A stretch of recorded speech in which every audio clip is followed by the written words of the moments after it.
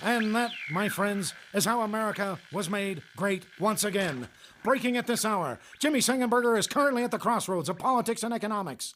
Radio broadcaster master, now the celeb on the web. He's the smarty of the party. He's in cahoots with the grassroots. Jimmy at the Crossroads brings you thought-provoking commentary, hard-hitting interviews, original satire, and the best bumper music known to man. Jimmy at the Crossroads! Gonna talk money, gonna talk politics, great for all generations. Oh, what a great mix, I said. Gonna talk money, gonna talk politics, great for all generations. Oh, what a great mix. I got Jimmy at the Crossroads, making sense out of nonsense. People want answers, they want to understand. They come to the crossroads and Jimmy gives them the plan. I said, gonna talk money, gonna talk politics, great for all generations. Oh, what a great mix. I got Jimmy at the Crossroads, making sense out of nonsense. Come on, Jimmy, what you got?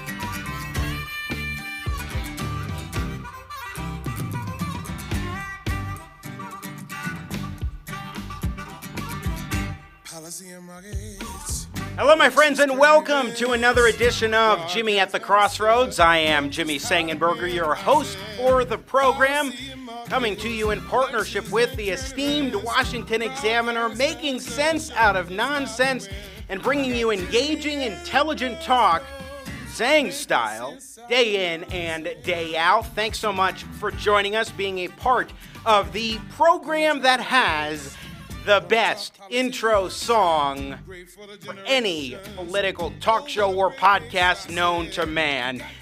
Yes, I'm playing harmonica in it, but we've got the beautiful, incredible voice of the great Biff Gore of Season 6 of The Voice, who co-wrote, was the main writer, I'll give him the credit. He was the main writer of the Jimmy at the Crossroads theme song. Has an incredible voice, has that rhythm. We also have the tune mixed and mastered by Scott Mitchell, who did a fantastic job as well with bass and drums in the tune. So love it, gotta love it. All right, good to be with you here in Denver, Colorado, where I have to tell you, it is cloudy, it is snowy, it's kind of a crummy day amidst all the chaos that's going on. Well, we're here to have fun. We're here to have a good time with a great lineup today. We will be joined in a little bit by Krista Huff, Chief Analyst at Cabot Undervalued Stocks Advisor, to get her thoughts on what's happening in the stock market. She's always got very interesting insights and some thoughts on strategies and so forth, especially in the midst of the political dynamics that we're seeing. How should people respond to headlines? That is the big question. When we see the headlines from the political sphere, from the government sphere, should we be paying close attention to those headlines if you're making investment decisions, or ignore the headlines? Then I am excited to bring on Sidney Powell, the co-author of the new book, Conviction Machine, Standing Up to Federal Prosecutorial Abuse, along with Harvey A. Silverglate. It's an interesting new book about how to reform the federal criminal justice system and so many different errors in it. Now, Sidney Powell most recently has been known as Michael Flynn's lawyer, the former national security advisor, who entered in a guilty plea and now has been pushing back, rescinded that guilty plea. What's going on there? Why did he go about giving a guilty plea first and then rescinding it later? How is that playing out, and how does that fit into the narrative that Sidney Powell, our guest, and her co-author present in Conviction Machine, their book? We will talk with the author of this book coming up later in the show. And then Gordon G. Chang is a noted China critic. I got to get his thoughts on some things that we've been hearing of late about the Chinese government and how they are trying to present and provide aid to countries like Italy and others who are dealing very difficult with they're dealing with very difficult circumstances when it comes to coronavirus. And the Chinese are stepping up. Should America be worried about that? Also, the World Health Organization in hot water for good reason. And here's something interesting. Let's put up the tweet from Ari Fleischer this morning. And we'll talk about this with Gordon Chang. I love Fleischer, and it's hard to read there, but it says, "Dear WHO, do you plan to delete this tweet? Signed, everyone in the world outside of China." The tweet was from the World Health Organization on January 14th saying, quote, "Preliminary investigations conducted by the Chinese authorities have found no clear evidence of human-to-human transmission of the novel coronavirus, 2019 nCoV, identified in Wuhan, China." Well, yeah, they should definitely take down that tweet. Chinese officials say no human-to-human contact? Really? And they trusted them? This is the same organization, the World Health Organization, that refused to answer a very pertinent question about Taiwan in an interview with a Hong Kong media outlet. We'll talk about that and more with Gordon Chang later on. So Krista Huff, Sidney Powell, and Gordon G. Chang all joining us today. But first, a couple things I want to talk about, and in a moment I want to bring on Nathan Matoush, working the Matoush Magic, our producer extraordinaire. Yesterday, I don't know what to make of this yet.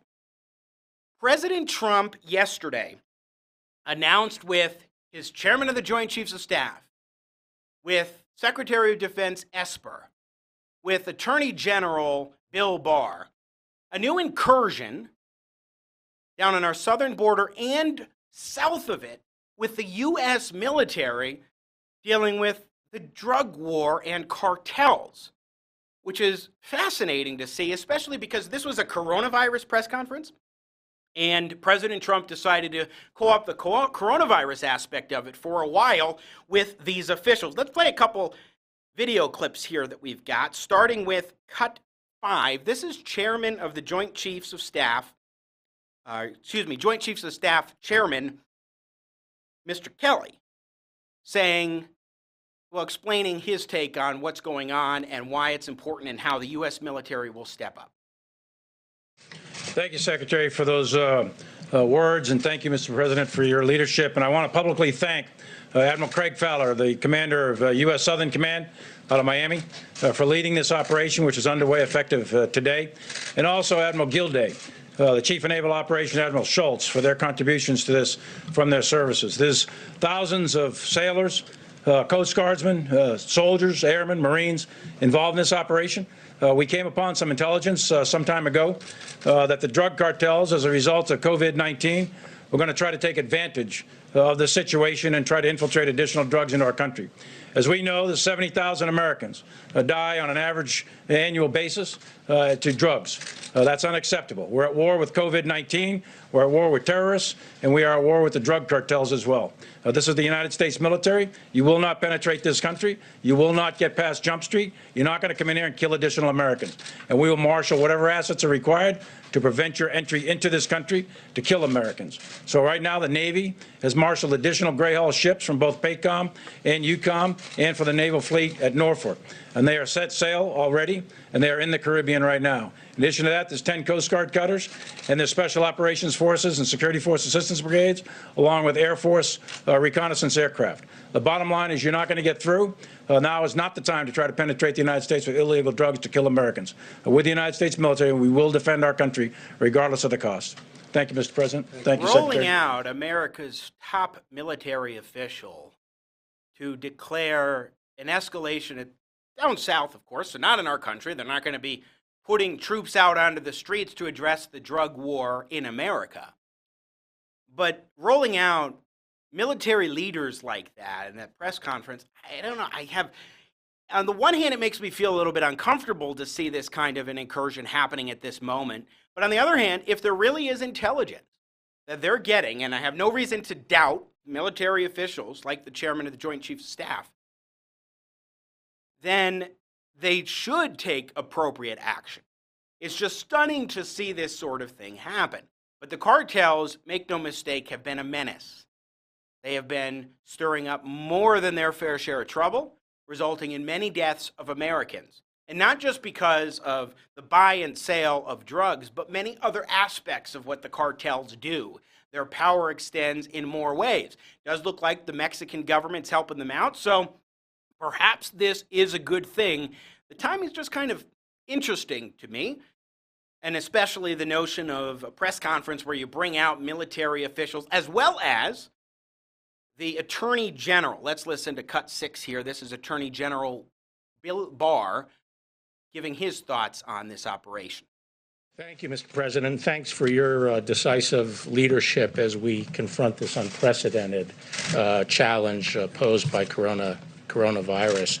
And I'd like to thank you for your support for this important initiative, and thank all of the Secretary of Defense and all the services for taking on this important initiative. Obviously, during this crisis, we're all focused above all else on COVID-19. But at the same time, our law enforcement and national security work must go forward, protecting the American people from the full array of threats. For the Department of Justice, one of our highest priorities must remain destroying the Mexican cartels. Their trafficking is largely responsible for the deaths, as we all know now, of 70,000 Americans a year. And also the costs of this don't count the destroyed families, the destroyed lives, the draining of our national treasure as state budgets are crushed by the burden that this narcotic trafficking causes. The President has made clear that we are in this fight against the cartels to win, and that we are not interested in half measures, and that the threat posed by the cartel is not just a law enforcement threat, but a national security threat as well. Attorney General Bill Barr yesterday at the press conference, and fair enough. I mean, I think that what we're seeing down south, the Mexican drug cartels and others, is scary. And so in taking this action, if they're decisive and swift, as the U.S. military is, it will likely be a very beneficial thing for this country. On the other hand, the notion of the timing of it is something the media has been bringing up and trying to say is suspect. I don't think that it's suspect. I think that there's a focus where the American people were looking first. Like, I think that they probably should have started with the coronavirus stuff. That's my thing. They should have began with the coronavirus part of the press conference and then shifted over to this war on drugs operation down south. Because the American people, the media, they're particularly looking for those tidbits. But on the other hand, to the extent the media is even covering these press conferences now, they might completely ignore the drug cartel operation, if not for beginning with that. So, I don't know. It's hard to handicap that. I'll just say that I trust the military leaders, and we'll see how this policy shakes out. You're watching Jimmy at the Crossroads, where our producer extraordinaire is Nathan Matoush, working the Matoush magic day in and day out here on the show. And Nathan, how the heck are you today, my friend? Jimmy, I'm doing good. I'm glad to be here once again. It's kind of looking like a pre-zombie apocalypse outside with the weather, especially up here on the top floor, with it looking very gloomy out there. It kind of looks like the Dagobah system. And I feel like Master Yoda is going to come to life in this segment. The only challenge is that it's snowing more like Hoth than it is swampy like Dagobah. Exactly. So how are you doing with all this coronavirus stuff? Well, for me, life is kind of the same as it would be, because obviously I'm still at work here producing on Jimmy at the Crossroads. So, life for me during the week is kind of the same, but on the weekends, sometimes I kind of enjoy being laid back, just kind of, watching some movies. I was watching the Dark Knight trilogy. I've been watching a lot of That 70s Show on on Netflix lately. But I'm telling you, I'm a people person. I miss being around my family. I miss being around friends. And it kind of stinks. So people know we are more than 6 feet apart where you are here in this studio. Mm-hmm. You're at the desk. I'm here at the table. So we are keeping up our social distancing here. Nathan, let me ask you, before we get to politics for a few minutes, I know you're a big sports guy. In fact, last week we brought you on air, and you talked a little bit about Tom Brady announcing that he's leaving the Patriots, making that shift, which is pretty striking news, to be sure, historic for football. Oh, yeah, exactly. Now I'm hearing you're telling me that baseball, because of the coronavirus pandemic, the season, if and when it continues, may last into December. Is that right? Yeah, into December. They're discussing it. I'm not really sure if there's a lot of serious around this, but I mean, can you imagine watching baseball around Christmas time? I mean, baseball season is already long as it is. I think they should just shorten the season. I mean, come on, just shorten it like 30 games. Big deal. You have 130 games instead of 160. But I mean, can you imagine just waking up on Christmas morning and maybe the World Series is going on? Oh, no. Well, that would be pretty crazy. But you think about it, at that time of year, you've got football going on and you'd be having baseball. How would people divide up their time if they're huge football and baseball fans and there happens to be like a Sunday game where there's a big conflict? Let's say the we're here in Colorado, the Broncos and the Rockies happen to be on the same day at the same time. I mean, it would be pretty great, to be honest, to have both the Rockies and the Broncos playing downtown Denver around that time. I'm not sure if it would last all the way to Christmas, but maybe a couple weeks before. I tell you though, it would be pretty interesting. And I mean, football, December, that's the fight for the playoffs. And Hockey would be going on. I mean, all the sports might be going on at the same time. And we run into this time usually around October when we have literally all the sports on. But now it could be even longer into December. Yeah, and maybe the economic impact is so interesting because right now you would be having games going on and a lot of more sports activity. We would have just finished up with March Madness and so forth from the college level. This has had a very significant economic impact because you don't have people going to these games. You don't have, I guess the players are still getting paid, but in terms of people who work at these games, at the stadiums, they may be shortchanged. And, of course, the sports networks just scraping around, trying to find something to provide for content and what have you. Yep. And then I guess maybe you pile up all the sports later in the year to try to make as much of an economic impact as you can in some regards, but at the same time, people will be stretched thin for money, and the ability to go, say, here in Colorado to a Broncos, Rockies, and Avs game all in like the same month might be difficult for some people. Well, yeah, exactly. And I mean, we've talked on the show before about the stimulus package that took up a third of the American economy. How about sports? How much of the economy does sports take up? I mean, how much does sports play an impact in economics? And like you were saying, it is very significant. And without sports, I think it's putting a lot of people out of jobs, a lot of people that aren't working right now. What they say, I can't remember how many people aren't working in the United States currently, but it's got to be on the same lines of maybe the Depression era when there were a lot of people out of work, out of jobs. Nathan Matusch, when we look at the political climate right now, you had a couple interesting questions for me. I'm curious what you want to ask. Yeah, I think the main question I want to ask is a lot of people are comparing, how President Trump is handling the coronavirus pandemic currently at the moment. I personally think he's handling it great. There's been a lot of people, even on the other side, even on the left. We could play a video cut later of the governor of California saying that President Trump is doing a great job with the coronavirus response. There's also a lot of people saying that Governor Cuomo in New York is doing a great job with his people over there. My question to you is, are they both on the same level? I mean, who do you think is handling it better? That's a great question. I think it's a great question because people are making that comparison, and I don't think it's an apt comparison. And I say this particularly because President Trump is president of the United States. He's having to deal with the entire country. He's having to deal with all 50 states in the union. He's having to deal with marshaling federal support and aid, dealing with Congress, this and that. Cuomo's got a more narrow territory of New York and a different set of powers. In fact, he's the one who's able to declare a quarantine in the state in a way that President Trump cannot. So I don't think you can make that kind of a comparison. As far as messaging is concerned, I think President Trump has improved in his messaging over time. A couple days ago especially, we saw a very sobering, very salient press conference on the part of President Trump and his team. So I would say Trump's doing a fine job now. Governor Cuomo seems to be doing overall a decent job in New York, and I got a lot of family in New York State. I'm originally from New York State.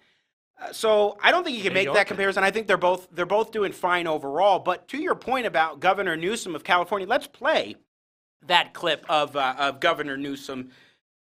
And this is cut 8, where he says that, look, President Trump has indeed been responsive to our needs. This is Governor Gavin Newsom of California on CNN. At times of crisis, we need to raise above the partisanship, and I've extended always an open hand, not a closed fist in those circumstances, and this is no different. But let me just be candid with you. I'd be lying to you to say that he hasn't been responsive to our needs. He has. And so as a question, as a sort of an offer of objectivity, I have to acknowledge that publicly. And the fact is, every time I've called the president, he's quickly gotten on the line. When we asked to get support for that Mercy ship in Southern California, he was able to direct that in real time.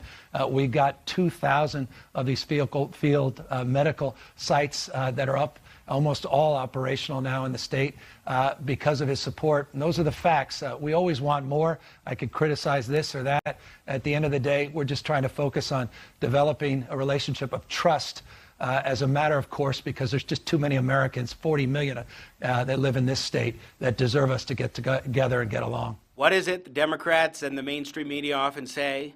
Facts matter. Well, there you go. Governor Newsom saying those are the facts. He's been responsive to our needs. And Nathan Mateusz, I think it is critical to keep that in mind, that you've got the governor of a solidly Democratic state in an election year in California just keeping it real and saying this is how it is. The president has been responsive to our needs, which I think challenges the narrative that we're very much hearing from the president's opponents right now. Oh, yeah, definitely. And I mean, I think that's a great sign to see people even on the far left in the state of California that are may not necessarily agree with President Trump on a lot of his politics, but are coming together in this time of a pandemic. I think it's great, but to me, it's looking like there is some Democrats out there who seem to be getting on the same page as President Trump concerning the coronavirus. But what it's looking like to me is there's still some people. The Speaker of the House, Nancy Pelosi, she doesn't seem to be on the same page. A lot of people in the media don't be on the same page. We had Don Lemon. We had a clip of him yesterday, and he doesn't even want to play the press conference. The press conference. That's right. It's unbelievable. It's looking like some people are willing to say, okay, let's put politics aside and let's get this taken care of. Let's be with President Trump, and then you got the media that's still. Well, Nathan Mateusz, maybe we will have a kumbaya moment later this year when everybody's watching hockey, baseball, and football all in the same weekend. All during an election, too. That's right. That's exactly right. It's going to be mass chaos right now. Enjoy this while you can. Sure. The being laid back, because, eventually and it's going to be great. It's going to be awesome having the election. I mean, and politics is almost a sport as it is. That's true. So you've got the election cycle of 2020 and all the sports you can fit into a week. And Nathan Mateusz, working the Mateusz Magic, our yeoman producer here on Jimmy at the Crossroads. Thanks so much for joining us live on the air, my friend. Oh, always, Jimmy. It is a pleasure. And like I said, let's do this more often, my friend. You bet. All right, Nathan Mateusz, everybody. We're going to take a break here. When we come back, we'll get started with our guest, Krista Huff, Chief Analyst at Cabot Undervalued Stocks Advisors. Soon after, the co-author of the new book, Conviction Machine, Sidney Powell, former federal prosecutor, is now attorney for Michael Flynn, the former National Security Advisor, as well as Gordon Chang. So keep it right here. Jimmy at the Crossroads in partnership with the Washington Examiner. I'm Jimmy Sangenberger. Don't go anywhere.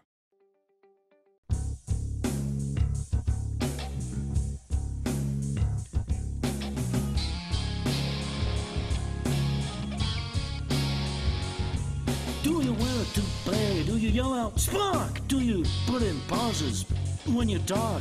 Do you start real soft and then go real loud? Have you won 2 Emmys? Do you love a crowd?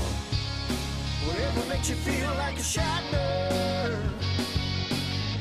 Yeah, you got lots of macho and swagger.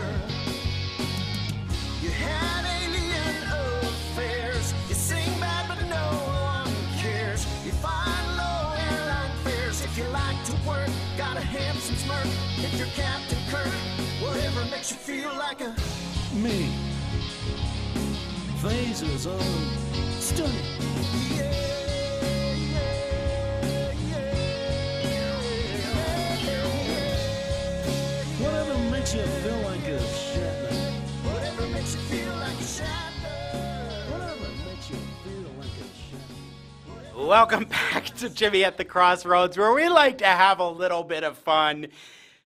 I mean, already politics was pretty darn heated in 2020, and then we have the coronavirus pandemic hit, and things become all the more intense, it seems. So we need a little bit of levity, and that's what we do, especially with the video breaks here on Jimmy at the Crossroads in partnership with the Washington Examiner. I'm your host, Jimmy Sangenberger. Follow me on Twitter at Sang Center. That's Sang with an E, not an A, Center on Twitter. You can tweet at me 24/7, 365 right there. In addition, you can log on to my website, jimmysangenberger.com. Remember, there's no A, there's no I, there's no U in Sangenberger. It's all E's all the time. Once you know that, Sangenberger is easy. And right there, you can shoot me an email from the contact page. Also, please, if you haven't subscribed yet to the Jimmy at the Crossroads YouTube channel, please go ahead and do so. We appreciate your support. And also follow me, like my page on Facebook. Both the YouTube channel and my Facebook page are where you can currently watch the live broadcast of Jimmy at the Crossroads every day. That's Jimmy Sangenberger, media personality on Facebook. And of course, like, follow, subscribe to all things Washington Examiner. Check out their website, WashingtonExaminer.com. All right, so as of this broadcast, we are up a few hundred points on the Dow, looking a little bit more upward for the trajectory, at least today. After yesterday, stocks closing 4% lower in a bleaker start to the first quarter or second quarter after the worst first quarter since 2008. So what are we to make of it all, and to what extent should we be reading into the headlines, especially in a time like this? Pleased to, in just a moment here, welcome to Jimmy at the Crossroads, Krista Huff. She is Chief Analyst at Cabot Undervalued Stocks Advisor and good friend of the show. Looks like her image is frozen, so we're going to call her back here on this show, and then we'll bring Krista up. She's always got interesting take on what's going on in the markets, on the headlines, on how to approach stock trading and so forth, especially when it comes to political dynamics. I mean, there's so many different things that are in play when we're talking about the stock market. But the Dow Jones Industrial Average yesterday down almost 1,000 points, about 4.5% lower by closing time. And we could see the stock market go down more, certainly. I mean, there's ample reason to think so. It's also possible that the stock market could rise. We shall see.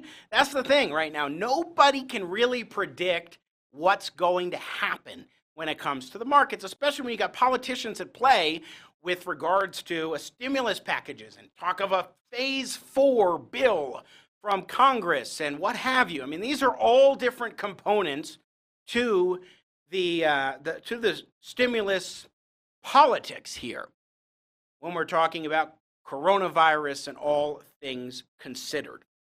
So it'll be very striking to see what ends up happening in that regard. So what I want to do here is, we're having issues with getting Krista Huff here on the screen. I want to play cut 7 just for a moment, because this is a little bit of optimism for us. It's Dr. Anthony Fauci a couple of days ago pointing out how mitigation and the efforts of the Trump administration so far have actually been working. Take a look. In the next several days to a week or so, we're going to continue to see things go up.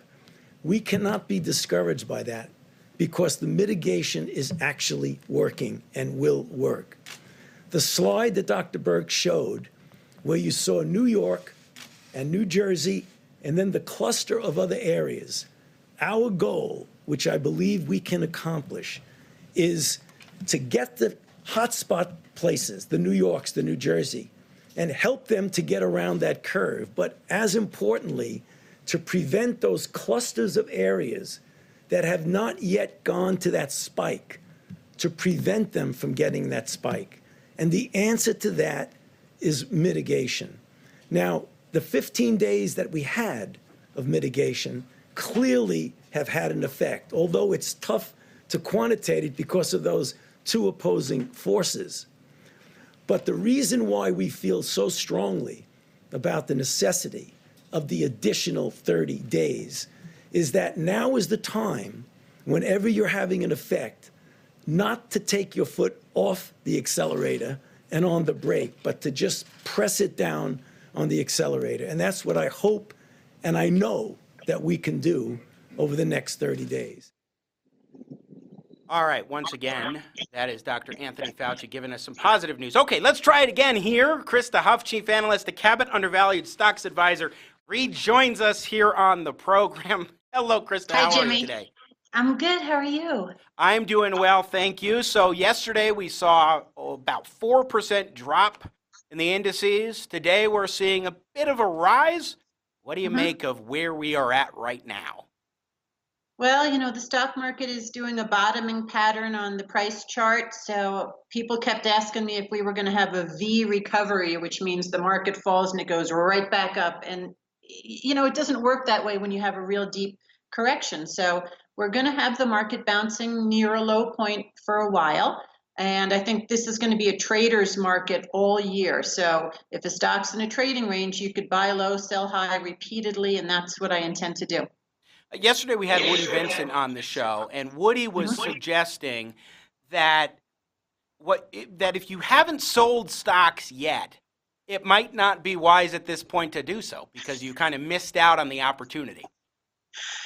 I don't even see the point on selling at the bottom of the market. But I'm a big bull. I always look forward to buying low. I specifically save up cash so that I can buy low. I've been buying stock just about every single day for 3 weeks now. This morning I bought shares of MDC Holdings, which is a Denver-based home builder. And last I looked, the stock was up 8% today, so that seemed to have been a good move. And yesterday I bought PBF Energy, which is a micro-cap stock in the oil refining and marketing industry. So when we're in a time like this, we have a lot of headlines that come up that can be very discouraging about whether it's the stock market headlines or it's the news about coronavirus and the spread, the number of jobs that are lost. I mean, last Friday we saw the jobs report of about 3 million plus unemployed workers filing claims, at least filing unemployment claims. How do you approach the headlines, especially when we have such a deluge day in and day out in a time like this? For the most part, I ignore the headlines. As you already know, I don't watch TV and I rarely tune into talk radio, but if I want to know what's going on, I go right to the source. So for instance, today I was at the website of oilprice.com, which is the place I go if I need to know what's happening in the oil markets. And it looks like President Trump talked to Mr. Putin over in Russia earlier this week and spoke with Mohammed bin Salman, I think is his name, in Saudi Arabia. Saudi Arabia, yes. Right. And lo and behold, the oil markets for West Texas crude and Brent crude are up about 23% right now. That's a big one-day move, but as long as we've seen the bottom and it's going to start to stabilize and hopefully rise, that's really good news for everybody, really, not just business people and economies, but people who invest in stocks. So the thing is that this question about a bottom. I mean, a few weeks ago we had you on my radio show, and you thought that we might have hit the bottom at that point in time, and then we went a lot lower.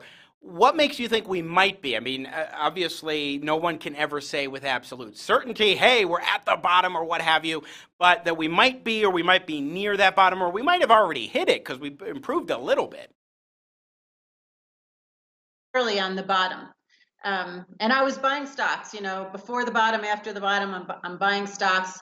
I think it's not important to buy at the very bottom day. It's important to buy low in general. If you're a stock investor, you want to buy stocks when they're on sale. If you're going to be buying them anyway, why buy them near the top when you can buy them near the bottom? I look at the price charts, which is called technical analysis. And a lot of the price charts on the stocks that I follow are somewhat symmetrical, meaning you saw them fall in February, March, and then bottom in the second half of March. And now the chart looks symmetrical on the other side, rising now, late March, early April. Amazon is a beautiful chart to look at with a very symmetrical pattern.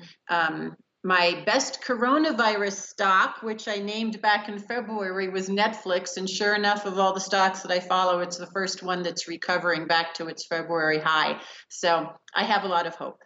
Yeah, I mean, I guess a question that people are particularly asking Krista Huff, chief analyst at Cabot Undervalued Stocks Advisor and our guest, if you're looking for an opportunity amidst all the craziness going on and the stock market tumbles and what have you, where those are. And so it does seem like you've got Netflix and Amazon among them. What other sectors or companies do you think are providing some opportunities right now for people who might be looking to invest, especially if they sold before we really saw things go down and now they're looking to get in right at this point in time?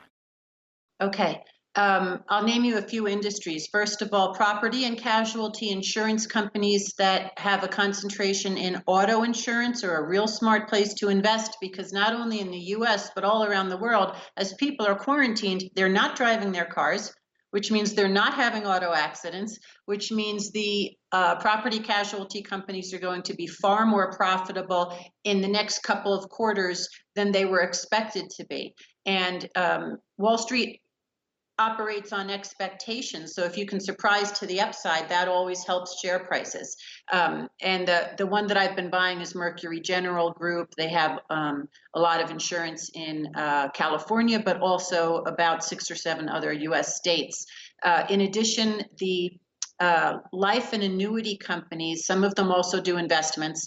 Those stocks have been trashed, probably because investors were assuming that life insurance companies would be in a lot of financial trouble like they were in the 2008 financial crisis. However, the current drop in the stock market bears no resemblance whatsoever to the drop in 2008, and life insurance stocks are basically the babies that got thrown out with the bathwater right now, incredibly cheap. So, and they were already very healthy companies. So investors can look at Equitable, Bright House, Voya, and several others. So those are 2 good places. When we look broadly here and we see the market and how it has performed, you just said that at least our life insurance companies are concerned that we haven't seen the stock market rupture in the same way that we did in the 2008 financial crisis. But I hear a lot of comparisons. I hear people say the stock market crashed at this point in time. In fact, it could be the worst that we've ever seen,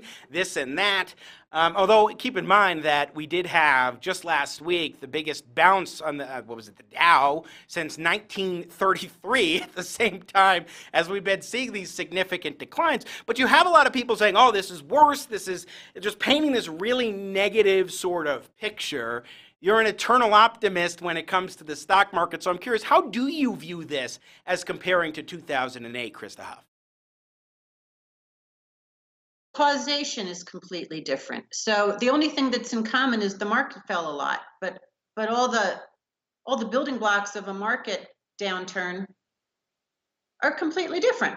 It's like when you meet a girl and she had a boyfriend who cheated on her, so now she's afraid to date because she thinks all the future men will cheat on her. Well, okay, one of them might be an addict and one of them might be a mama's boy, right? And three of them might be fantastic, but what are the odds that she's going to have the same exact problem with the next boyfriend? It's the same with stock market downturns. They always the market falls for different reasons, and the recent downturn was compounded by Saudi Arabia and Russia having a price war with oil, and it looks like they are negotiating now very purposefully to get that back under control. So that's going to be a boost to the near-term stock market. If oil prices head back upwards, it's going to be a great sigh of relief on the part of Wall Street and international investors. So right there, you've got a very good reason that the market could go up near term and not down. But how likely is that? I mean, this price war with Saudi Arabia and Russia doesn't seem like it's showing any signs of receding and giving us the opportunity for example, American shale producers to take advantage of it and be, particularly because right now people aren't driving. Like usually people will take advantage of cheaper gas prices and help keep, for example, American producers afloat. We're not seeing that opportunity right now because people are being told to stay in place at home. Right. And also, I would point out that American shale producers were already in a lot of trouble, completely regardless of the current market and gas price correction. So I would sort of put them in a separate side box and not really mix them up in the current stock market discussion. It was not very profitable for shale producers to try and extract oil from the ground, and that's their essential problem right now. Regarding negotiations for oil prices, apparently the Crown Prince is very purposely gathering the OPEC plus nations to discuss this with a goal of improving and stabilizing the situation. And you can see the tweets from the Saudi press agency, and you can go to Twitter at SPAENG, and you can read what's going on there. But the official statements from Saudi Arabia really indicate that they are focused on resolving the oil price problem. I posed this question to Woody Vincent yesterday as well. A lot of times when we have a market correction, or in this case, we hit into a bear market, there's an underlying reason for it. Like it was sort of a cleansing opportunity for the market. Corrections happen. Bear markets happen. But this came upon us because of the coronavirus pandemic, it seems, more than anything else. Do you think that there are some underlying reasons and that this was going to happen at some point in the near future? Or is this simply the result of COVID-19 and the spread? Okay, well, first of all, in December and January and February, I was warning the investors who follow my stock letter, Cabot Undervalued Stocks Advisor. I was warning them that the market was overdue for a correction, and that's because the market took off in late October and rose about 13% through the high in February. 13% is a really big move for a stock market over a short period of time. So I was encouraging people for many weeks in a row to raise cash so that they could buy low when the market finally corrected. So we had an overdue correction combined with the coronavirus, combined with the plummeting oil prices. And so it was like a trifecta of bad news essentially for the stock market. And that is important to keep in mind. There are multiple reasons for something like this taking place. It's not necessarily just one thing. We're talking about individuals making investment decisions. And so I'm curious, though, we did see an uptick in the markets after that stimulus package was approved and how that has all been panning out as far as government support. So how does that play a role in a stock market recovery, Krista Huff, Chief Analyst at Cabot Undervalued Stocks Advisor? Because that's politics in real time, really happening with the passage of a law that is trillions of dollars in scope. Government and handing out free money, you know, that's never good, okay? And I'm not the one to analyze that, but I cringe at the idea that the government is handing out money.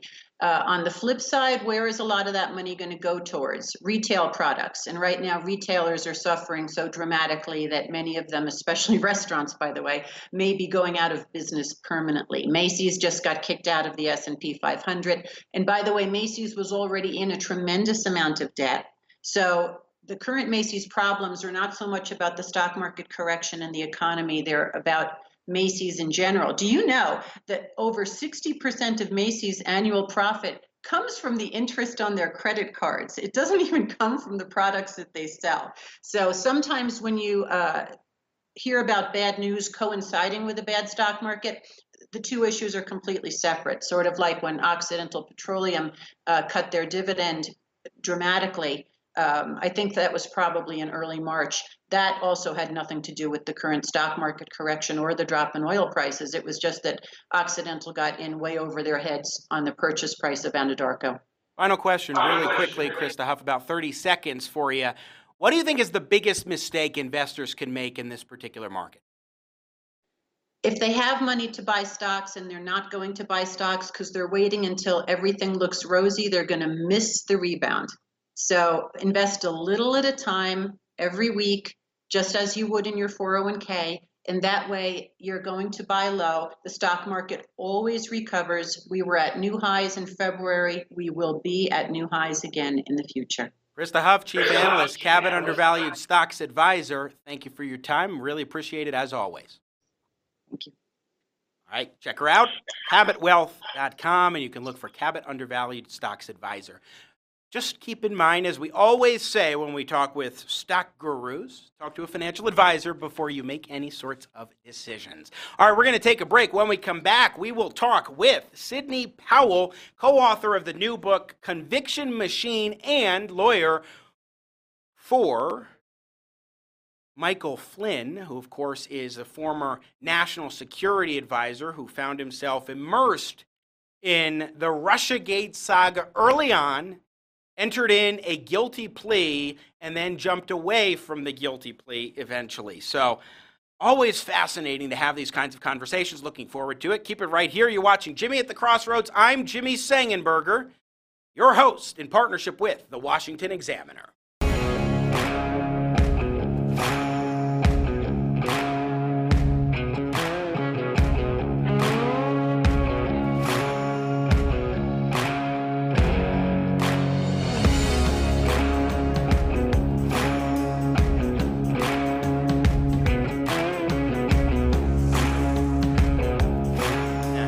Crossroads. I'm Jimmy Sengenberger in partnership with the Washington Examiner, bringing you engaging, intelligent talk, Sang style, day in and day out. Thanks so much for joining us, being a part of the program. Pleasure and a privilege to be with you. As always, my thanks once again to Krista Huff, Chief Analyst at Cabot Undervalued Stocks Advisor, for offering up her thoughts on the stock market in, once again, the last segment.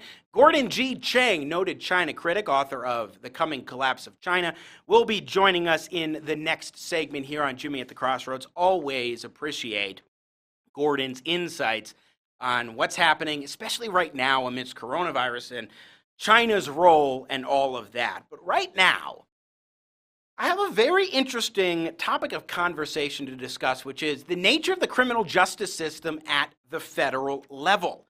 There's a new book out entitled Conviction Machine, Standing Up to Federal Prosecutorial Abuse. Two co-authors for this, Sidney Powell and Harvey A. Silverglate, both writing the book Conviction Machine. Sidney Powell is a former federal prosecutor and co-author of the new book Conviction Machine. Once again, the book that I have right here in front of me.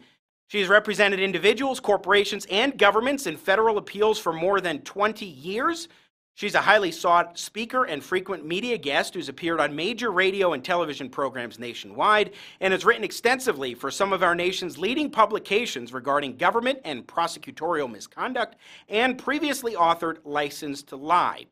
Powell is a past president of the American Academy of Appellate Lawyers and the Bar Association of the Fifth Federal Circuit, and a member of the American Law Institute. Based out of Dallas, she's also an attorney for Michael Flynn, which we will talk about as well in our conversation. Sidney Powell joins us now, again, author of the new book, Conviction Machine. Sidney, welcome to the show. It's so great to have you. Thank you. It's a pleasure to be with you. So let me ask you just a broad first question, and then we'll drill in on the book and some of the related topics. Why did you decide to write Conviction Machine? What is so important about it, and what is the book about at a top-line level? Well, Harvey wrote 3 felonies a day based on the premise that the average American commits 3 felonies going about their daily business because there are too many laws in the country that criminalize conduct no one would even know was criminal. And I wrote License to Lie, Exposing Corruption in the Department of Justice, and self-published it at about the same time. We didn't know each other at all, but we both found ourselves being asked, as we talked about those books, well, what can we do to change this? How do we fix it? So Harvey started writing Conviction Machine and had the thought to call me and ask me if I would help. I was, of course, honored and delighted that he would do that. He's an outstanding lawyer with just a stellar career. And so we put our heads together and drafted Conviction Machine to try to give anecdotal examples of things that have gone so wrong in our criminal justice system in real cases affecting real people and destroying lives unnecessarily, and then propose some solutions for the problems. And that we'll get to, too, is the solutions, because I always appreciate when you identify a crisis situation or a problem, something that needs to be remedied, and actually propose alternatives for how to go about it. But in terms of this Conviction Machine, you chose that title. Why that title, and what is the nature of the problem when you look at underneath the hood and see how it's come about and what it means today for Americans? Well, it's multifaceted, of course, like most big problems are. First, there are too many criminal laws. We need a Walmart-sized rollback of our criminal laws, and it should be such that only Congress can make something a crime. Right now, agencies have made things criminal, which shouldn't be allowed at all, and Congress can fix that easily by simply taking the power back to itself where it should only be in the first place. Then we have overzealous criminal prosecutors. Some are absolutely malevolent and seek to use the law as a weapon to achieve social and political objectives. Others are simply naively or honestly overzealous in their desire to do their jobs. They need supervision, and they need to be removed from the protection of absolute immunity. As it is now, prosecutors cannot be sued for anything. They could deliberately make up a case against you, send you to prison, absolutely ruin your life, and do it knowingly and intentionally, and nothing can be done to them. Nothing is done to them. It happens all the time. Just ask Michael Morton in Texas, who spent 25 years in state prison while the district attorney who hid the bloody bandana that had someone else's blood on it and evidence of from his son that exonerated him, and that guy became a state court judge. Then when it was all uncovered 25 years later through DNA testing, the judge got 5 days in the county jail for Michael Morton's 25 years in state prison. That's stunning. Sidney Powell, our guest, co-author of Conviction Machine. One thing I know, I worked I'm not an attorney myself, but I was a legal assistant for a couple of years for an attorney, did a lot of family law, but also some criminal law. And I understand the importance of discovery, which is when documents are made available to someone who's been accused of a crime so that you can access and see what the evidence is. But you and your co-author identify in Conviction Machine one of the problems as being a hide-and-seek problem when it comes to discovery. Tell us more about that. Well, a criminal defendant is entitled to have the government provide to him any evidence they have that shows he might be innocent or that contradicts their witnesses or their theory of the case, and anything that might mitigate the punishment against him. Prosecutors often don't do that at all, and they hide the evidence that shows people are innocent. That happened, and I talk about it at length in License to Lie, when 4 Merrill Lynch executives went to prison for a year on an indictment that criminalized innocent conduct, made a regular business transaction sound like a horrific crime when there was nothing wrong with it, and hid the evidence that showed the defendants were innocent. It took 6 years to find it. Meanwhile, they lost a year of their lives in prison when they never should have been there at all. The case should have been thrown out. Well, it never should have been brought, but it certainly should have been thrown out by the district judge on a motion to dismiss the indictment. So you have prosecutorial misconduct there. You have judges turning a blind eye to these things. They always want to believe the prosecutor. Nobody wants to reverse a criminal conviction. We've lost the presumption of innocence. The government convicts 98% of the cases it brings. As soon as jurors walk in a courtroom, their first thought is usually, well, I wonder what that guy sitting at that table did, instead of that man is presumed innocent and the government has to prove his guilt beyond a reasonable doubt. The whole deck is stacked against a criminal defendant, and when the might and weight of the United States government is focused on crushing an individual, that's what usually happens. The prosecutors also have the ability to stack charges so they can, multiple statutes cover essentially the same conduct, but as long as there's one different element in each offense, and there usually is, they can add multiple charges for what amounts to the same conduct. For example, in the Enron litigation, the defendants had a 110 count indictment against them. Nobody can defend something like that.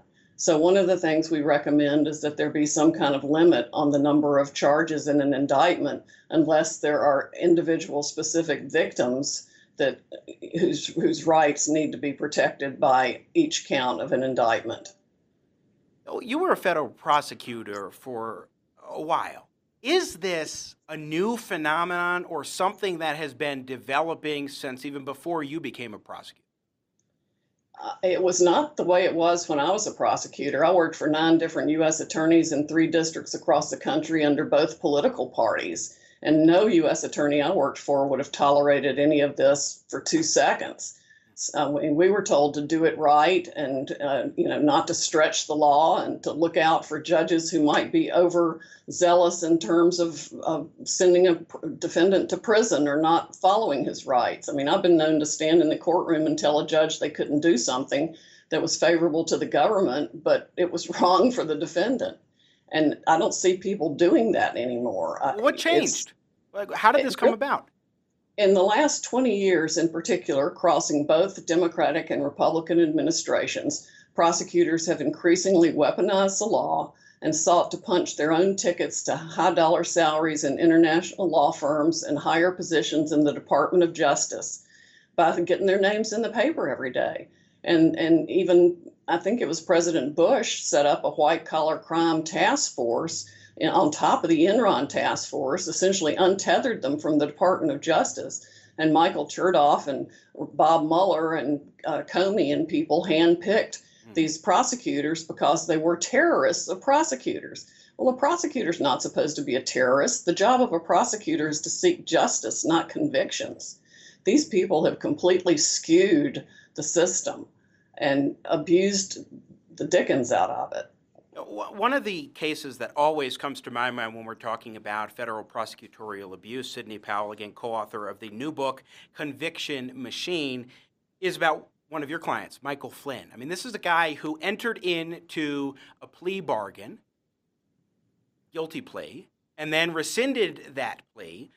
But the circumstances that led him to actually plead guilty and then later to rescind are very interesting. And I'd love for you to tell us what happened. That is the greatest atrocity and blight on the face of the Department of Justice I've ever seen, and it's still ongoing. We have moved to withdraw his guilty plea on multiple grounds, not the least of which is the government's breach of the plea agreement, their bad faith and retaliatory conduct against him for the last year because he refused to lie at their demand in the Eastern District of Virginia in a case against his former business partner, and the judge in that case wound up throwing the case out. And also, his lawyers, they represented him before I came in the picture after his guilty plea, had an egregious conflict of interest. They had done the Foreign Agent Registration Act filing that the Department of Justice Mueller squad put in their sights very early on and wound up essentially serving him up to the government. the whole thing is atrocious. The government made up the case from the beginning. We only learned this December, in what evidence it should have been produced to us long ago, that the FBI agents sent an agent in to what was supposed to have been a presidential daily briefing on August 17th, 2016, before the election, to collect information on Flynn, to assess Flynn in case they needed to interview him later, i.e., if Donald Trump was elected president. The timeline is this. Strzok and Page text about the insurance policy on August 15. On August 16, they open the case against Flynn, and on August 17, they send this agent into the presidential daily briefing to spy on him and Trump and collect information. And then that same agent wound up interviewing him in the ambush interview at the White House on the 24th of January.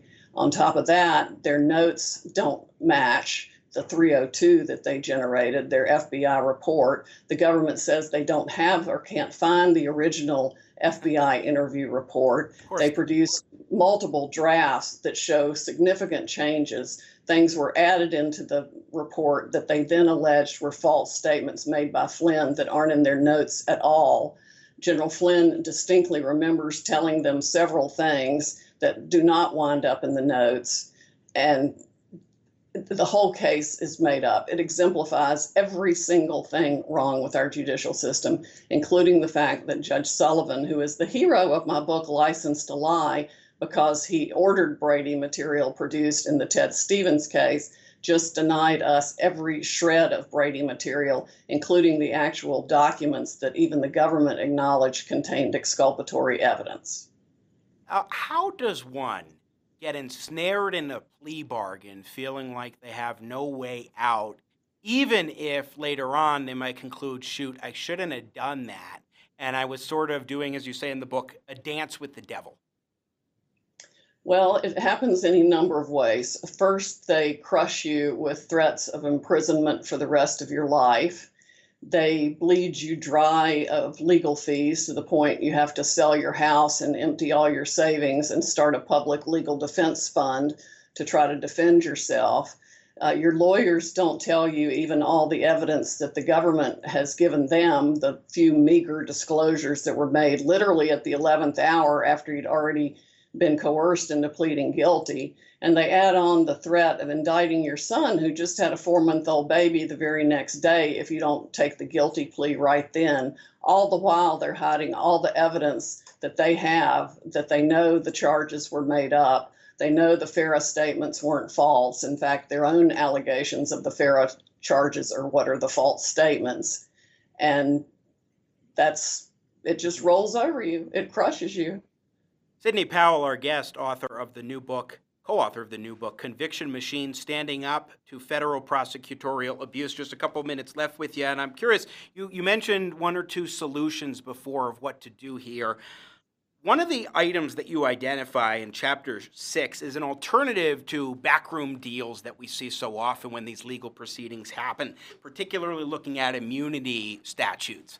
What do you mean by that, and are there other pertinent solutions that the Congress should be looking at, or at least the Justice Department, as far as improving upon the many fallacies we see right now in the system? Yes, the government has the ability to give people immunity to compel their testimony, and that would be a far better use of power than compelling somebody to plead guilty to something they didn't do to save their lives and distort the whole system. And yes, Congress can do a lot. One of the things Congress needs to do right now is amend 18 United States Code Section 1001 to include a provision in the false statement provision that no false statement prosecution can be brought without a warned and fully recorded oral statement for it to be based on. This business of allowing FBI agents to take notes and write up a 302 and the defendant not even knowing he's a subject of the interview. In fact, they schemed and planned. A large group of FBI agents got together, including McCabe and the general counsel for the FBI, to plan how to interview Mike Flynn, keeping him off guard and without even knowing he was the subject of the interview, not to mention not warning him of any rights or that they were investigating him at all. Sidney Powell, you got to check out the book. Very interesting. Got it right here. Conviction Machine, standing up to federal prosecutorial abuse. I really appreciate you taking the time. It is so many ways distressing, and hopefully members of Congress and also the Department of Justice will heed many of the warnings and solution ideas that you and your co-author, Harvey Silverglate, have in the book. So I appreciate you taking the time, and best of luck with Conviction Machine. Oh, thank you so much. And my website is sydneypowell.com, so people can sign up for updates on the Flynn case and get more information about all of it and contribute to his defense fund. Excellent. Well, thank you very much. Really appreciate your time and your dedication to this issue, Sidney Powell. Best of luck to you. Thank you. Once again, the book is Conviction Machine, Standing Up to Federal Prosecutorial Abuse. A very fascinating read, and not too long of a read either. A lot of times you look at a book and you think, oh my goodness, this could be an exceptionally long read, and I just don't have the time. Well, first of all, you probably have the time because a lot of us are spending a lot more time at home right now, but also it's not much more than 100 pages. Very interesting insights and observations to check out as well. Once again, Conviction Machine. Really, what has happened with Michael Flynn, the more I hear about it, the more stunned I am about how this whole process unfolded and everything related to Russiagate and so forth. It really is stunning. So here on Jimmy at the Crossroads, we love covering a range of different topics and issues. And when we return on the show, we will talk with Gordon Chang, of course, noted China critic, author of The Coming Collapse of China. And to set the stage before we go to a break here, I want to play this clip of Cut 3, just to put into your perspective what we're seeing about some of these shills for China when it comes to coronavirus. This is the exchange with a Hong Kong reporter and a senior WHO World Health Organization official that you just have to see it to believe it. Will the WHO consider Taiwan's membership?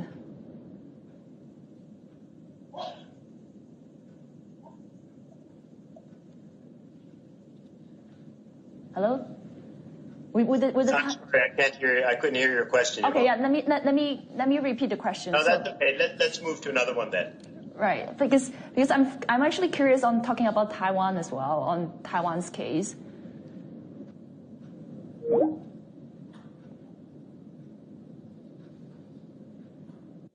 We decided to give Dr. Alward another call to follow up. And I just want to see if you can comment a bit on how Taiwan has done so far in terms of containing the virus. Well, we've already talked about China, and when you look across all the different areas of China, they've actually all done quite a good job. So with that, I'd like to thank you very much for inviting us to participate, and good luck as you go forward with the battle in Hong Kong. We've already talked about all of China. Not only does he hang up earlier on, but he has his little dodge, and part of the dodge is saying, we've talked about China already. And Taiwan's part of China. My goodness. What does Gordon Chang have to say about that? And then also some of the things that President Trump said yesterday in his press conference about China. Some interesting things to discuss with the author of The Coming Collapse of China, Gordon Chang, when we come back here on Jimmy at the Crossroads. I'm Jimmy Sangenberger, your host for the program in partnership with the Washington Examiner. Don't go anywhere. And now, the further future adventures of Starship Winkler. The captain finds himself up against a worthy adversary, a meteor maid. Oh, come on. I was only in there 2 parsecs. You can't double park here. You're in a twilight zone. I didn't see the signpost up ahead. Plus, your plates are expired. Hold on. I've got an idea. This is not the double-parked starship you are looking for. This is not the... Oh, come on, really? You're gonna try and pull mind tricks? What do I look like, a Gungan? Misa thought it would work. Here you go, Captain Schnook. Ah, womp rats. A summons? See you in court. You mean I gotta come back all the way across the galaxy? Oh, look. This is right in the middle of Ponfar. And if I miss it, it's another 7 years. Tough tribbles. Well, was the captain really parked in a twilight zone? Will there be a twist ending? Tune in next time when we hear... Look, maybe we can, work something out. What do you have in mind? A couple passes to the Space of Palooza Festival, free parking. I will see you in court. You will pay in full. Sign here, please. You will see me in court. I will pay in full. I have signed here. Thank you. Have a nice day. What the how does she do that? On Starship Winkler. America's politics are crazy. The culture is in flux. That's why we work hard to help you keep up. More politics, more culture, and more access. We focus on the biggest stories of the day with some of the biggest names in politics and punditry. Go to our website, WashingtonExaminer.com. Subscribe to our YouTube channel. Be sure to follow us on Facebook, Twitter, and Instagram.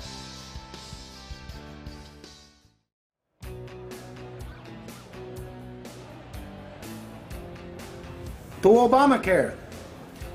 Pardon me. Pardon me. Oh, hey, you must be Freddie May. Frederick, please. Yeah, whatever. Hey, listen, I'm Bill O'Goods with OSLAP. That's Obama's Student Loan Acceleration Program, and we just passed Obamacare, right? We're about to pass another bill to nationalize student loans. It's going to be a whole federal takeover. Excuse me, sir. Could I get you a drink? Yes. Do you have a Lady Gaga? Of course. One moment. How does this benefit SCALP, the Society of College Academics for Loan Proliferation? Well, I'm glad you asked. More loans equals more money. That's more money for everybody. You could raise your tuition excrementally in perpetuity forever, and there's nothing they can do about it. You still got to go to school, right? You still got to get a loan. You ain't got no money. It's a win-win. Oh, and here's another thing. You can't discharge student debt by bankruptcy. You could have 3 student loans. You could go you can't declare bankruptcy on any of them. I don't care how much money you don't got. But what about the students? The who? This. Remember, my friend, here at OSLAP, we make money the old-fashioned way. We steal it from the students. This is for you. So what you're saying is, this is a gold mine. Indeed it is. A gold mine. A gold mine. Stop! Let me tell you what's really going on with student loan debt today. You see, in 2010, President Barack Obama nationalized the student loan system, tying it to Obamacare. At that point in time, student loan debt across the country totaled $800 billion. Now, about a decade later, that number has doubled to $1.6 trillion. This is particularly because the federal government keeps giving out the loans, which has allowed colleges and universities to blithely increase their tuition without any concern. And the federal government just keeps giving out the loans because guess what? If you're a borrower who's deeply indebted with student loan debt, you cannot discharge that debt in bankruptcy. You're stuck with it for life. That needs to change, particularly because there's no risk to the lender. That means the federal government can keep giving out loans, and also there's no risk to the colleges and universities, so they'll just keep raising tuition regardless. There really does need to be a congressional action done to address this student loan crisis in America.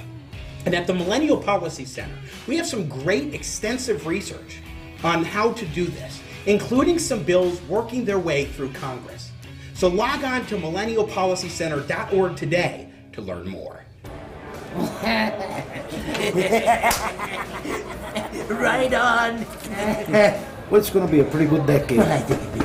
Freddie, let's have another. Oh, let me just.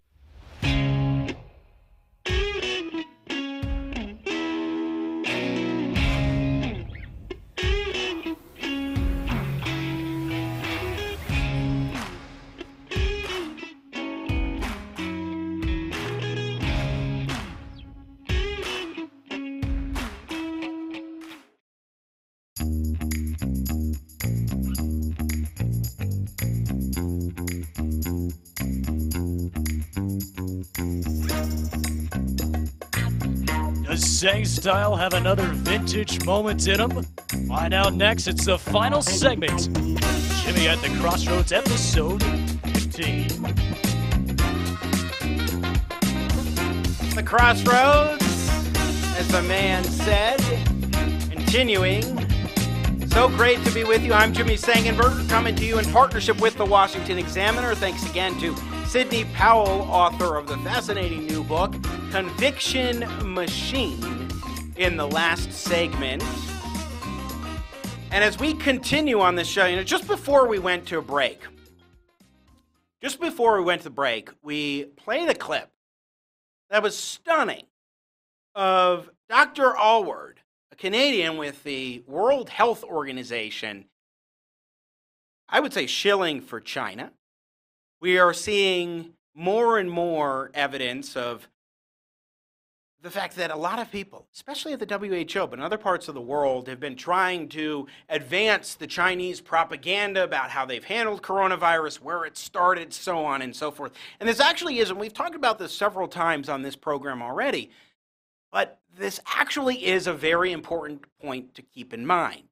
Trump administration yesterday talked a little bit about China and coronavirus. We've got some video we will play and some points of conversation to have with our last but not least guest today here on Jimmy at the Crossroads, Gordon G. Chang. He's already a good friend of the show. He's the author most recently of Losing South Korea, and earlier in this century he wrote the book The Coming Collapse of China. You see him a lot on Fox News and other outlets. He's written for numerous publications. Noted China critic Gordon Chang joins us once again here on Jimmy at the Crossroads. Gordon, my friend, welcome back. It's good to talk with you. Thank you so much, Jimmy. Appreciate you joining us as always. So first, since I teed it up with the WHO video, you've seen it. I know you've been talking about it. Tell us what you're noticing from the World Health Organization vis-a-vis China right now. What did you make of that exchange? Especially when he says at the end of the clip, China, all of China, and ignores Taiwan, doesn't even want to answer the question from the Hong Kong reporter. Yeah, the World Health Organization seems to be bought by China, and it's acting like an arm of the Communist Party.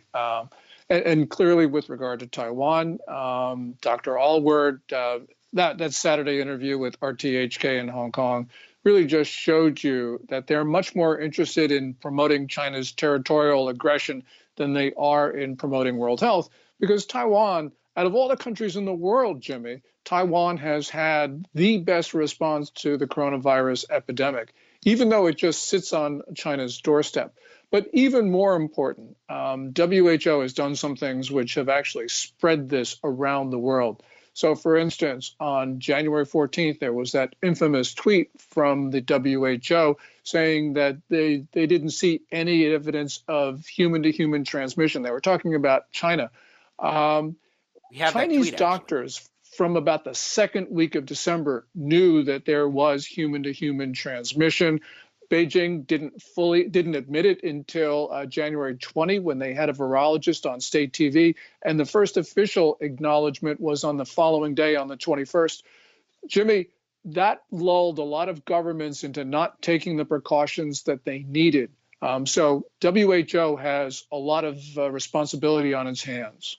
Let's pull up that tweet. In fact, Ari Fleischer, the former press secretary to President George W. Bush, yesterday put out this tweet saying, "Dear WHO, do you plan to delete this tweet? Signed, everyone in the world outside of China." And that is the now infamous January 14th tweet where WHO specifically said, quote, "Preliminary investigations conducted by the Chinese authorities have found no clear evidence of human-to-human transmission of the novel coronavirus identified in Wuhan, China." This is the World Health Organization, Gordon Chang. What credibility do they have at this point as a World Health Organization if they're not warning the world in any way, shape, or form? I think they have no credibility. And it's not just that tweet. It's, for instance, Dr. Tedros, the Director General of WHO, in January said to Chinese state media that China's response to the coronavirus epidemic showed the superiority of China's socialist system. So this was an endorsement of totalitarianism and an attack on democracy. I don't know what that has to do with world health, though it has a lot to do with despotism. Also, the WHO delayed the declaration of a public emergency of international concern that occurred in January, and they delayed the declaration of a pandemic in last month. So they have actually inhibited the world's response to this. And what we see right now, which is a pandemic, which is all of these hundreds of thousands of infections, and we're going to on tens of thousands of deaths, that is, I think, directly traceable to China and the WHO. Why? Why do you think the World Health Organization is literally shilling for China in this way and concealing information from the rest of the world that would have been life-saving? Not could have been, would have been. That's a great question, and I don't have an answer for you. Tedros is known to have been very much in the socialist mode. But, you know, China doesn't actually contribute that much from a financial point of view to the WHO. We contribute a lot more. But China has, over a course of decades, tried to penetrate multilateral institutions, and it's been the most successful at the WHO. So that, I suppose, who knows what China has on the senior leadership. But we need to clear out all of the senior leadership, or we need to defund the WHO, because this is not a health organization right now. This is a promote socialism, promote disease organization. Gordon Chang, our guest, author of The Coming Collapse of China. Let's play cut one here. This is yesterday at the press briefing for the administration. National Security Advisor Robert O'Brien asked about China's numbers and the accuracy of those numbers as far as what they're presenting to the world is in infection rates. Ambassador O'Brien, did China underreport both the number of cases and the death toll from the coronavirus? And if that's the case, Mr. President, what does that mean for our relationship with China and your relationship with President Xi? Well, number one, I think the president has a great relationship with President Xi, and we'd like to have a great relationship with China. Unfortunately, we're just not in a position to confirm any of the numbers that are coming out of China. There's no way to confirm any of those numbers. There's lots of public reporting on whether the numbers are too low. You've got access to those reports that are coming out of Chinese social media and some of the few reporters that are left in China. We just have no way to confirm any of those numbers. Thank you. We really don't know. How do we know whether they underreported or reported however they report? But we had a great call the other night. We're working together on a lot of different things, including trade. They're buying a lot. They're spending a lot of money. They're giving it to our farmers. They're paying our farmers for the product. So, you know, we're gonna continue that along, John. Yeah. So both of them say there's no way to confirm those numbers one way or the other, Gordon Chang, but also President Trump gets up there and is touting some of the trade exchanges, particularly with farmers, as I think, an extension of his phase one trade deal with China. What did you make of that? Because clearly there wasn't an attitude really of condemnation like we have heard from Secretary of State Mike Pompeo, for example, or the vice president who was standing there.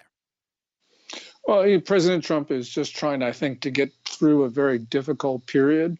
And so I can sort of understand that. I would have been much tougher, more realistic about China, because China maliciously spread this disease, as we've just talked about. And we're not going to be able to solve this or other problems as long as the Communist Party rules. So we've got, as Americans, I think that we have to understand that we have a common enemy. China is attacking our society across the board, and we got to deter China. And it's not just what we've been talking about. We have seen over the last 3-4 weeks a pickup in tempo of the People's Liberation Army activities and provocations around Taiwan and the southern islands of Japan. So we've got to be concerned that Beijing has got something awful in store for us. So we have just got to be vigilant on all fronts. Well, we're also seeing, Gordon Chang, and this story caught my attention. It was what precipitated my invitation for you to come back here on Jimmy at the Crossroads. We're also noticing that China is providing a lot of aid to a variety of different countries around the globe, Italy among others. Does that concern you at all, especially in light of the fact that they concealed the information from the public with aided and abetted by the WHO, for example, about what the coronavirus would actually do and how it was a concern and it had human-to-human transmission and so forth. Are you concerned about this? Is there any way that the United States should respond to it? I mean, there are people around the globe, Italy especially is one hot-button place, that really need this kind of aid. Yeah, I mean, China says that it's donating aid to countries like Italy, but it's really actually selling this stuff. And yeah, I'm deeply concerned about China's propaganda initiatives because they've said very clearly what they're trying to do. They think that the United States is not a good steward of the international system. They believe that they should rule. They've engaged in disinformation campaigns, which are inflammatory and dangerous. So there's nothing here to like, and there's a lot to be concerned about that China might actually be effective. Because there are large parts of the world that are anti-American, even in the best of times, and also because China is willing to spend a lot of money on some countries, corrupt its leaders, do all sorts of things. We've got a concern that leaderships in some of these countries are going to actually respond positively to China's propaganda. You know, we just got to understand our society is under attack, Jimmy. And as much as we don't want to do that, to understand that, China's not leaving us any choice. Oh, it's interesting. A couple of weeks ago, it was 2 Thursdays ago, we first had you here on this program, Gordon Chang. And I was struck afterwards. I titled the video, China's Coronavirus Culpability, and of course you were in there. And within moments after that video live stream went off the air after we finished up our Facebook Live, it was blocked by an apparent Chinese proxy, which happened 2 subsequent times. It's discontinued now, and they've accepted my disputes. But I don't think that was a coincidence. And what I've noticed here is that the Chinese are doing a couple of things. One, in their own country and around the globe, Iran was a proxy a couple weeks ago doing exactly this. They are trying to spread this disinformation that the United States was the incubator of this virus, created it, introduced patient zero through the U.S. Army into Wuhan, China, where really this whole thing began. And at the same time, they're also, it seems, trying to suppress those voices that are highlighting in the United States and other countries in the West what China has been up to in regards to coronavirus and the facts of that matter. What do you make of this disinformation campaign and why it is important to call out China? Well, it's important to call out China for a lot of reasons, but the one which I think is core is that China's leaders are justifying in their own mind retaliation against the United States. And they're sort of preparing the Chinese people for that. Because in that March 12th tweet from Zhao Lijian, a foreign ministry spokesman, this was actually official. He intimated germ warfare. He didn't say it, but that was the suggestion that I got when I read it. So we've got to be concerned that what China is going to do. We Americans are often taken by surprise from our adversaries. We don't recognize the maliciousness of their campaigns against us. We don't pay attention to what they're saying. And that we ignore that for a lot of reasons, but one of them is that we live in a legitimate political system. So we don't believe that propaganda is important. But in insecure systems like China's, propaganda is absolutely vital. So we don't understand that when China declares us to be its enemy, which it did last May, that has consequences and that they are going to fundamentally attack our society. We're just oblivious. And we know what happens when we remain oblivious. China, in this last few months with the coronavirus, has taken steps that its leaders knew or should have known would lead to the spread of this disease to the United States and other places, which means that those 5,000 or so Americans who have died, they were killed. They were killed by China. I know that's tough. I know it sounds harsh, but when you look at the actions of Xi Jinping, they were more than just reckless. They were malicious to a degree where you have to come to the conclusion that they wanted those Americans dead. Gordon Chang, before we let you go, just a couple minutes left with you. I want to ask you about North Korea. We haven't seen much news out of North Korea in a while, at least not making notable headlines and what have you. The last time I saw something was in the last week or so when President Trump offered aid to North Korea, which they didn't seem to take him up on, dealing with coronavirus.